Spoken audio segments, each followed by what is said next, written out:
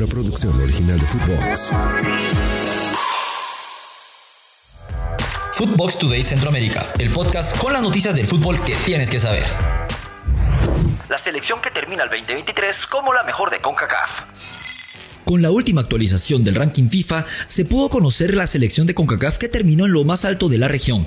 El cierre del año 2023 dejó una marcada nota discordante para la selección de Estados Unidos, que experimentó una derrota ante Trinidad y Tobago en Puerto España. A pesar de este revés, la escuadra estadounidense encontró un inesperado consuelo en el descalabro sufrido por México en el suelo hondureño. Esta sorpresiva derrota del equipo mexicano permitió que Estados Unidos cerrara el año como el líder de la región de Concacaf.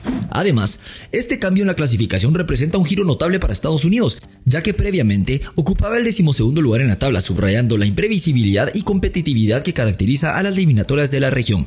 La derrota de México en Honduras no solo alteró las posiciones en la clasificación, sino que también estableció un nuevo orden jerárquico en el panorama futbolístico de Concacaf, donde Estados Unidos, al beneficiarse de los resultados ajenos, se encuentra ahora en la posición de liderazgo en la región. Antes de continuar con nuestras notas, los invito a que vayan y le den seguir a Footbox Today Centroamérica. Escríbanos qué les pareció este episodio y nos califiquen con 5 estrellas. Guatemala, Analu Martínez, ficha por Monterrey.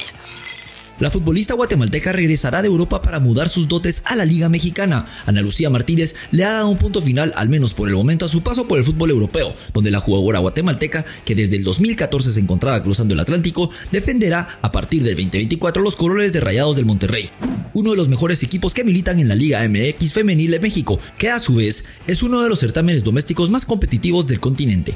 La seleccionada guatemalteca proveniente del Pomigliano en la Serie A de Italia, con un paso por España en clubes como el Rayo Vallecano, Sporting de Huelva, entre otros, Analu llega a las Rayadas a darlo todo por nuestra camiseta. Bienvenida a México y a tu nueva casa, que expresó la entidad regiomontana desde su cuenta oficial de Instagram.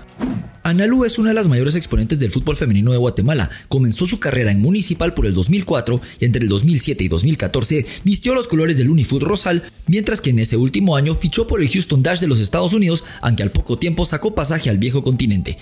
Una vez allí, se desempeñó en España, Dinamo Guadalajara, Rayo Vallecano, Sporting de Huelva y Madrid, Club de Fútbol Femenino. Todo esto en 6 años, mientras que en Italia, Napoli, Roma, Sampdoria y Pomigliano, pero estuvo únicamente 3 años, completando casi una década en un balompié de élite.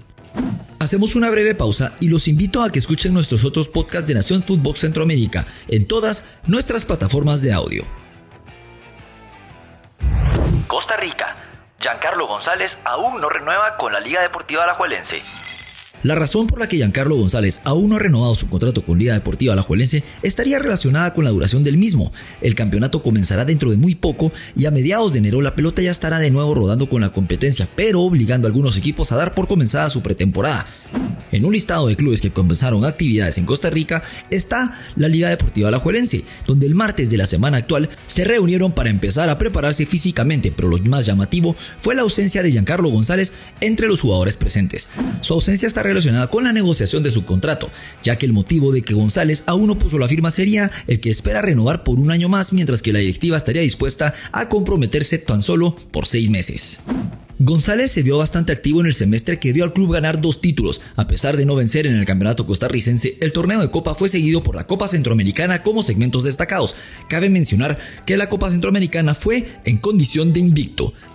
Ahí el defensor fue un valor fundamental. González jugó una gran cifra de 26 partidos en un número que demuestra su vigencia, la distribución de 16 en la liga sumados a 11 entre las demás apariciones del club, que marca su estado físico como impecable. Ahora la pregunta del millón: ¿renovará Giancarlo González o buscará otro destino, ya sea en Centroamérica o también en Estados Unidos? A continuación, los resultados más importantes del día de ayer.